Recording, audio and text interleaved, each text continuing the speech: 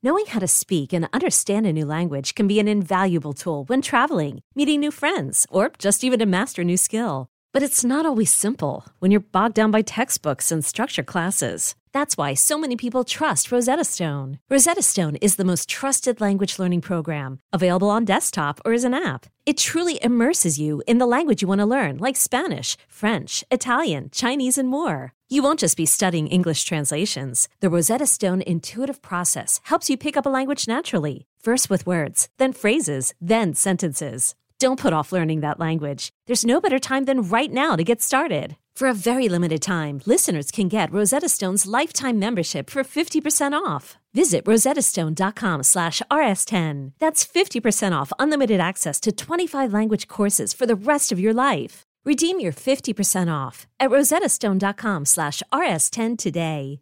Is your child struggling with a specific subject or need help with homework? Are they asking questions that you're not sure you can fully answer? IXL Learning is an online learning program for kids. It covers math, language arts, science, and social studies. IXL is designed. This program will improve your kids' grades. Studies done in almost every state in the country. The kids who had IXL are consistently doing better. Powered by advanced algorithms, IXL gives the right help to each kid no matter the age or personality. And it doesn't have to eat up all your time. One subscription gets you everything for all the kids in your home, pre-K to 12th grade. So don't miss out. 1 in 4 students in the U.S. are learning with IXL. IXL is used in 95 of the top 100 school districts in the U.S. Make an impact on your child's learning. Get IXL now. And listeners can get an exclusive 20% off IXL membership when they sign up today at IXL.com/audio. Visit IXL.com/audio to get the most effective learning program out there at the best price.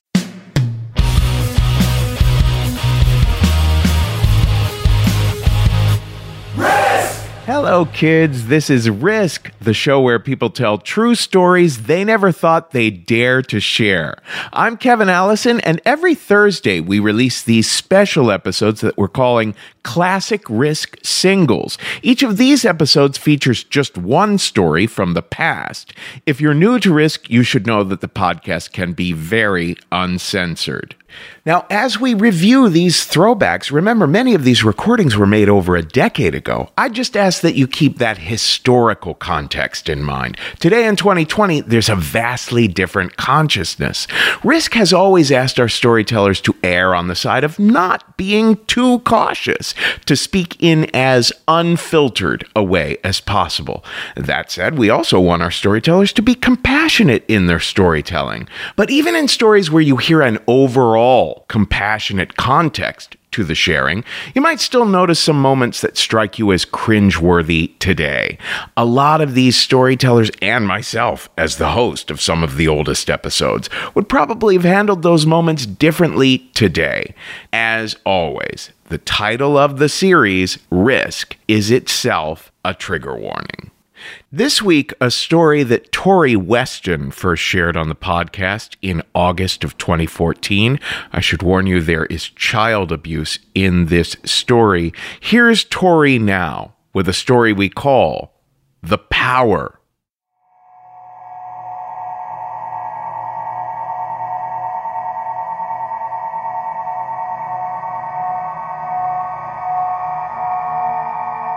It's 6 days before my 13th birthday, and I remember laying in bed, all of a sudden feeling cold against my toes and my legs. At first I thought I must have kicked off the covers, but then when I opened my eyes, I felt the linen from my nightgown over my face and trying to breathe, but the air was really dry. Then I felt something heavy, like someone was on top of me. My underwear was off. There were hands between my legs, hot breath against my neck. And I realized that it was my stepfather. And I remember hearing him telling me that this is what happens to girls who think that they know everything.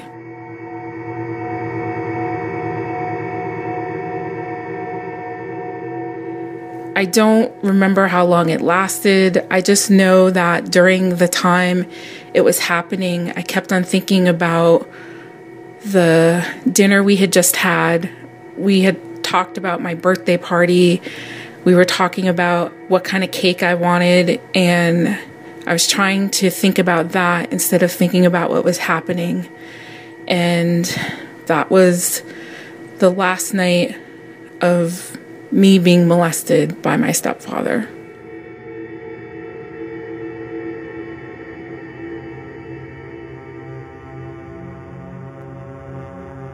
It started out with like hugs that lasted a little bit too long, to pretending that he had to go to the bathroom every time I took a shower. And I started noticing these repetitive things and kind of casually bringing it up to my mom, like, well, don't you think that's weird? And she's like, well, everyone has a busy schedule. You guys are getting older, so make sure you cover yourself up when you take a shower. And I didn't really think much of it until coming home from field hockey practice, and I had a huge knot in my calf from like getting hit with a stick, and I was icing it, and he had offered to like take a look, and I just remember his hand going way past where I had a huge bruise. And so those kind of incidences kept on building up to doing something more.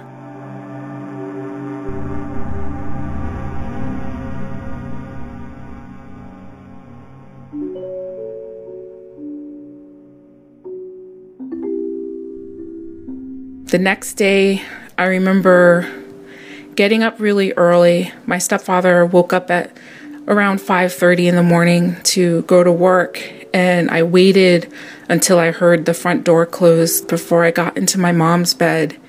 I don't think my mom thought about anything of me crawling into bed with her, but I remember getting a little scared because my stepfather had walked back into the room. He looked at me just very mean, like it's almost if there wasn't a person behind the face. When he went away, I just told my mom I had a nightmare, but I didn't know how to tell her what had happened just a few hours ago. And I just remember going through the routine of getting ready for school and my mom leaving for work, spending my school day just trying to figure out, how am I supposed to tell her what had happened? What do I say? I wasn't sure what to say. I remember her getting home from work, and we had to go to the store. There was no milk and bread. And I remember walking to the store, her asking about my day, and I started crying. And I didn't know how to tell her that this horrible thing had just happened. And I knew that she was looking at me, not knowing what to say, but knowing there must be something wrong. And I remember grabbing what we needed to get. And right when she pulled the food stamps out of her purse, I said that Danny was molesting me. The cashier heard what I said. Wasn't sure if my mom heard what I said, but I just remember my mother putting things in the bag and trying to get us out of the store. And our walk home was quiet. I was still crying, trying to tell her what had happened. But she was walking very quickly, like with purpose, trying to get back to our house. My mom opened the door, and I remember looking at my stepfather. My stepfather and I, at me, 13 years old, were the same height. I kind of sprouted up the past 2 years, so we were at the same height. And he had a very medium build frame. When my stepfather would get upset, he would clench his fist, and you could see the veins in his arm. He had a vein that would go up his neck that would pop out. And I was very nervous about what would happen next. But I remember my mom sending me and my siblings upstairs, telling us to wait up there until she told us to come down. And her and my stepfather got into an argument, yelling back and forth. And then there was a pause in the yelling, and hearing my stepfather, he had a certain rhythm when he ran up the stairs, and just hearing his boots just hit every single step, and running into the room and grabbing his duffel bag, and then coming down the stairs, and then slamming the door hard enough where the house shook.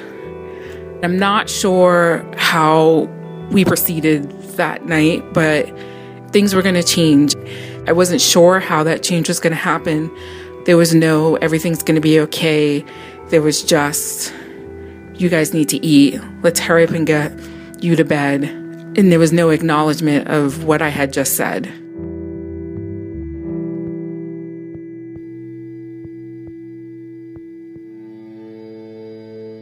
After my stepfather had left, he had checked himself into a mental hospital.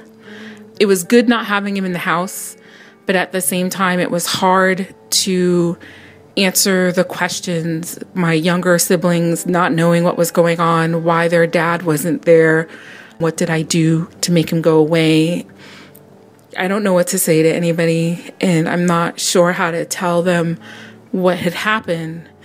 Every now and then we would get a phone call from him. He'd want to talk to me, and I wouldn't want to talk to him on the phone. I would just pass the phone off. I remember one phone call my mom got was not from him, but from someone at the hospital saying that he tried to kill himself. When he returned home to us, he had a scar across his neck. It kind of changed the focus of what did he do to Tori to, oh my God, we have to make sure that this man doesn't try to kill himself. I wasn't sure how to process that. I wasn't sure what to make of it, but I knew that everything we did was to make sure that he was comfortable, which I kind of thought was weird because nobody seemed to be checking in on me to see if I was comfortable or if I was okay. But also what made everything a little bit more awkward was coming home from school one day and my mom sitting at the kitchen table when she's supposed to be at work. And there was a social worker at the kitchen table. And I was told that there was a report made of me being abused and they couldn't disclose who reported it. I was asked a whole bunch of questions. I think the weirdest thing was that the social worker insisted that we drive to the emergency room for me to get checked out. I think it was like a month or so after everything had happened. So I really didn't want to go. My mother was kind of resistant, but he said that they have the right to take me away for 72 hours and not tell her where they take me. So my mother kind of complied. And they made me dress in a hospital gown, had to put my feet in the stirrups. I overheard the nurses while I was waiting for the doctor, and one of the nurses had asked, "Oh, what is she here for?" And one of the nurses like, "Oh, something about her dad molesting her or getting raped or something." But, you know, she lives in that part of the city where who knows, it's probably some boyfriend or whatever. So it's kind of like my first indication that this is something that you're taught to speak the truth and tell everyone who are supposed to help you that this is happening and they're supposed to protect you.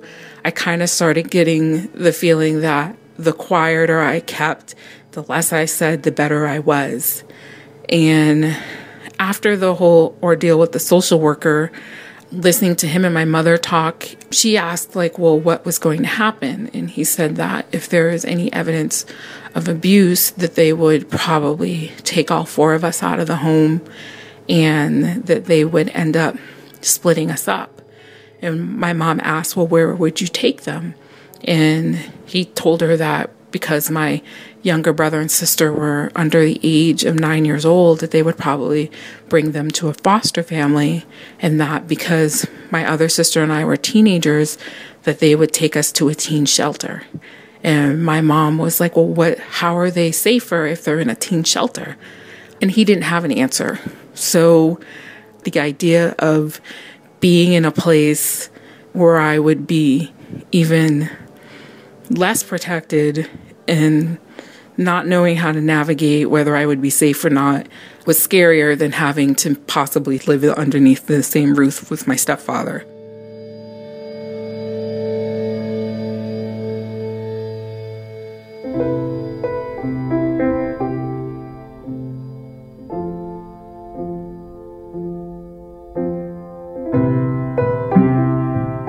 Going to school the next day and kind of trying to figure out how to get myself out of this situation that I was in.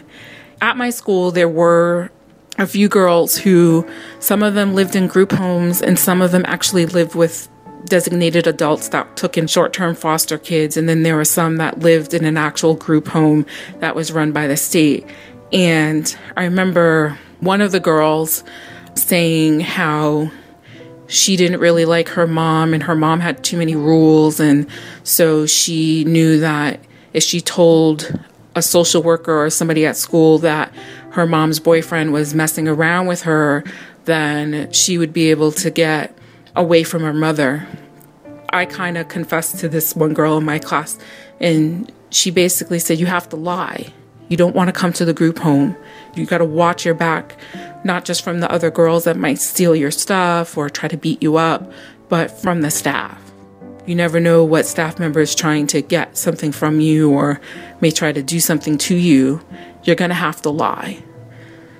Having all that information told to me from a girl who a month later moved to another group home and never saw her again was kind of hard to take, because it's like you're told to tell the truth and you're told these are the people that help you. So the social worker, before he left, handed me a card to report anything that I might not feel comfortable reporting in front of my mother.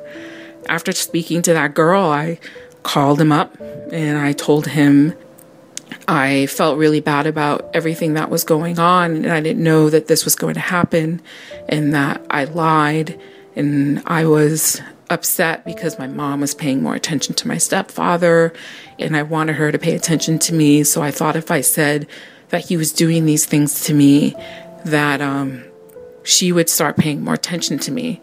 And I started just basically recanting everything that I had said, but also whatever exam that they gave me at the hospital was inconclusive. So they couldn't really tell if anything had happened to me. So they didn't really have a case. I remember the pastor of the church kind of having a family consultation and special prayer, and my mom thinking that the only counseling that I would need would be the pastor, and I should tell him if there was anything wrong. And I was 13 years old, and who's going to want to talk to their pastor about something that they can barely understand themselves? The more everything got out and the more I kind of wasn't denying that it didn't happen, it made it so like there were some people, like some of my uncles, that kind of wanted to believe me, but then there were other people that were skeptical because I had just told a social worker that I had lied about it. So I felt like in this weird moral situation, and I wasn't about to stand in front of a pastor and try to explain. The other one of the reasons why we kept on going to church was my stepfather eventually moved back into our house. My mom felt that it was the perfect time to renew our faith and to renew our dedication to God. And so instead of just going to church on Sundays and going to Sunday school, we were now going to prayer meeting, and we were going to Bible study and extra services to kind of like make it seem like everything was fine and we were just being a more dedicated family to the church. But also the fact that my stepfather, who before all of this never went to church with us, started going to church with us.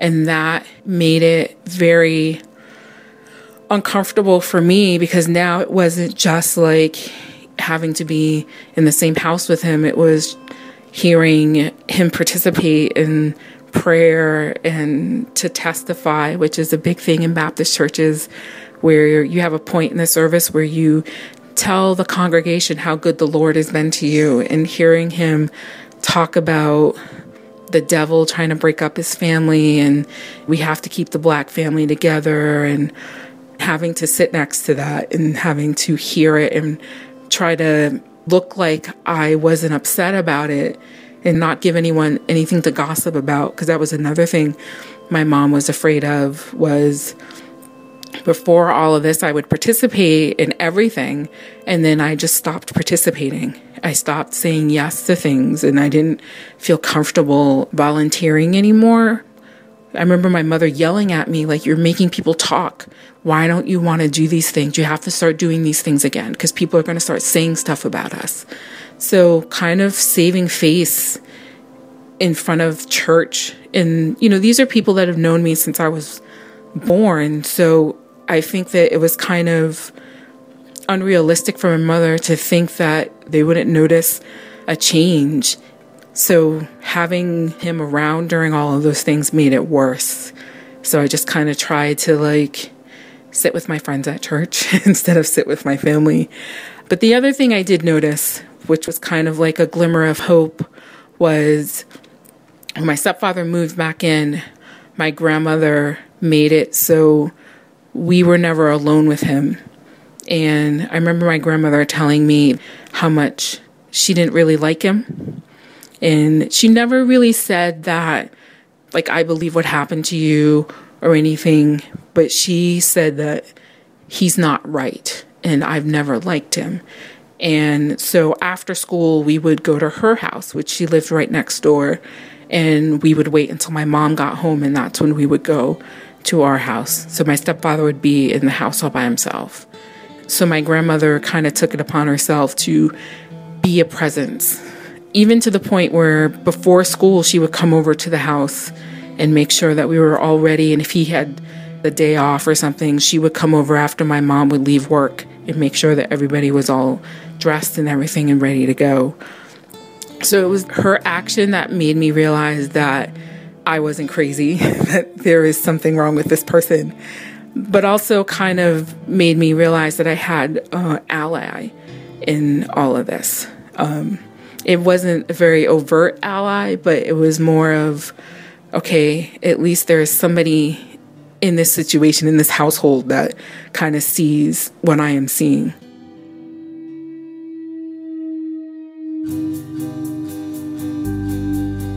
So besides amping up our religious activities, my mother made it a point that we eat dinner together, more than just on Sundays.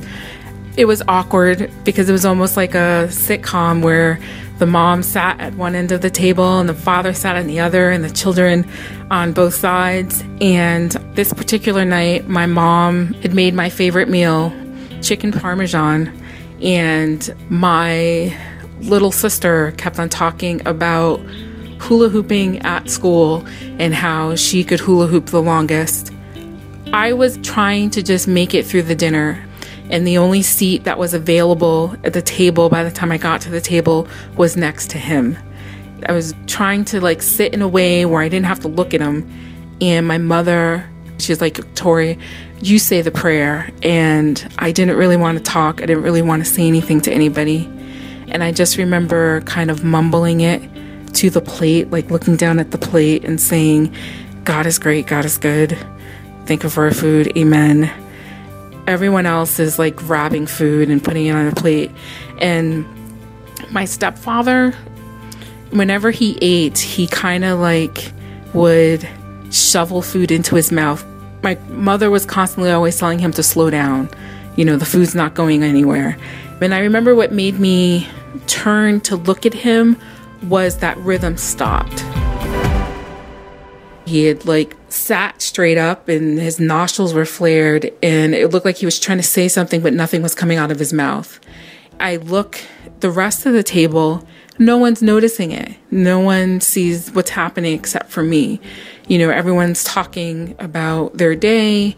My mom is talking to my siblings, and my stepfather is there with the fork in hand, sitting straight up, trying to breathe. Seeing that he notices that I'm the only person that noticed, in realizing that, oh my God, he's choking.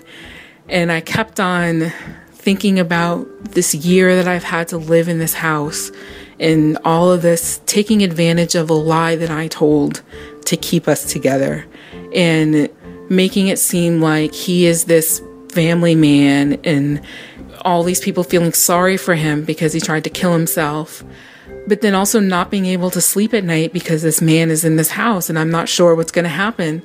So I'm sitting there and I'm kind of staring at him, and I thought to myself, if I just sit here and let him choke and he dies, then I won't have to sit up late at night with my field hockey stick in my hand, like making sure he doesn't go into any of our bedrooms, or constantly being afraid every time I would hear footsteps to the bathroom, wondering if it's his footsteps coming into my room. So, and then I thought about, well, if I sit here and he dies, people could make out his death as like kind of martyr him in a way, like, you know, he was a good man and he died in front of his family and he was trying to keep his family together. So a part of me was like, you know, well, if that happens, then no one will ever know what I've been through, what I've had to endure, because my lie is what kept us together. My lie is what kept this family together. So I think my action of pushing the chair back and getting up was more me doing it without realizing that, you know, all of a sudden I'm standing up and I am wrapping my arms around him and trying to find that spot beneath his chest to put my fist. I was thinking about the video that we had watched in health class a week before about the Heimlich maneuver, but I also was in having to like squeeze him and try to push air up so the food would come out, like the power of wanting to crush him the way that I've been feeling crushed all this time. And just, you know, all this hate that I had for this man, just kind of like wrapping my arms around him and squeezing him so tight and like not even thinking about saving his life, but I wanted him to feel all of the hurt that I've been feeling. And I wanted him to like at least have some sort of scar or something from me doing this, for making me feel so unsafe, making me like seem crazy in front of my mother. And I remember his head falling forward and the food just kind of plopping out of his mouth onto the plate. And I think that that's when everyone else at the table noticed that he was choking. The first sounds I heard were my siblings being like, "Oh my God, that's so gross. He just threw up in his plate."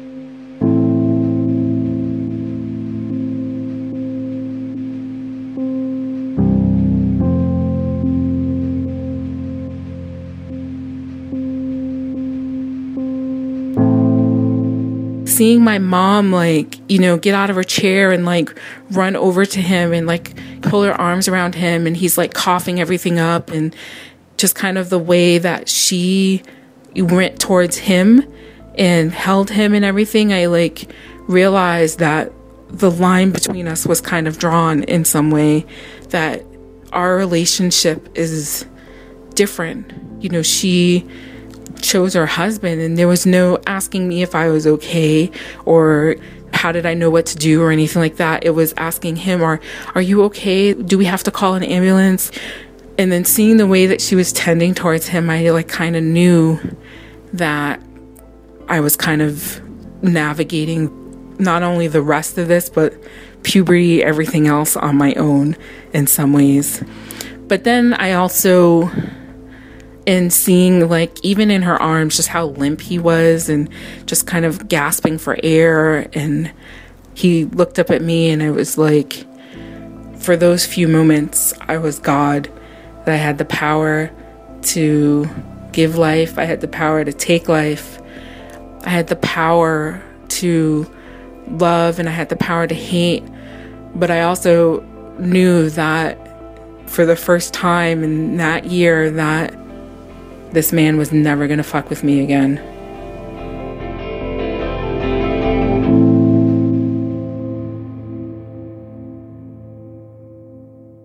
That's all for this week's Classic Risk Singles episode. Now, don't miss out on our regular full-length episodes. There's a brand new one every Tuesday. And everything you might want to know about us is at risk-show.com.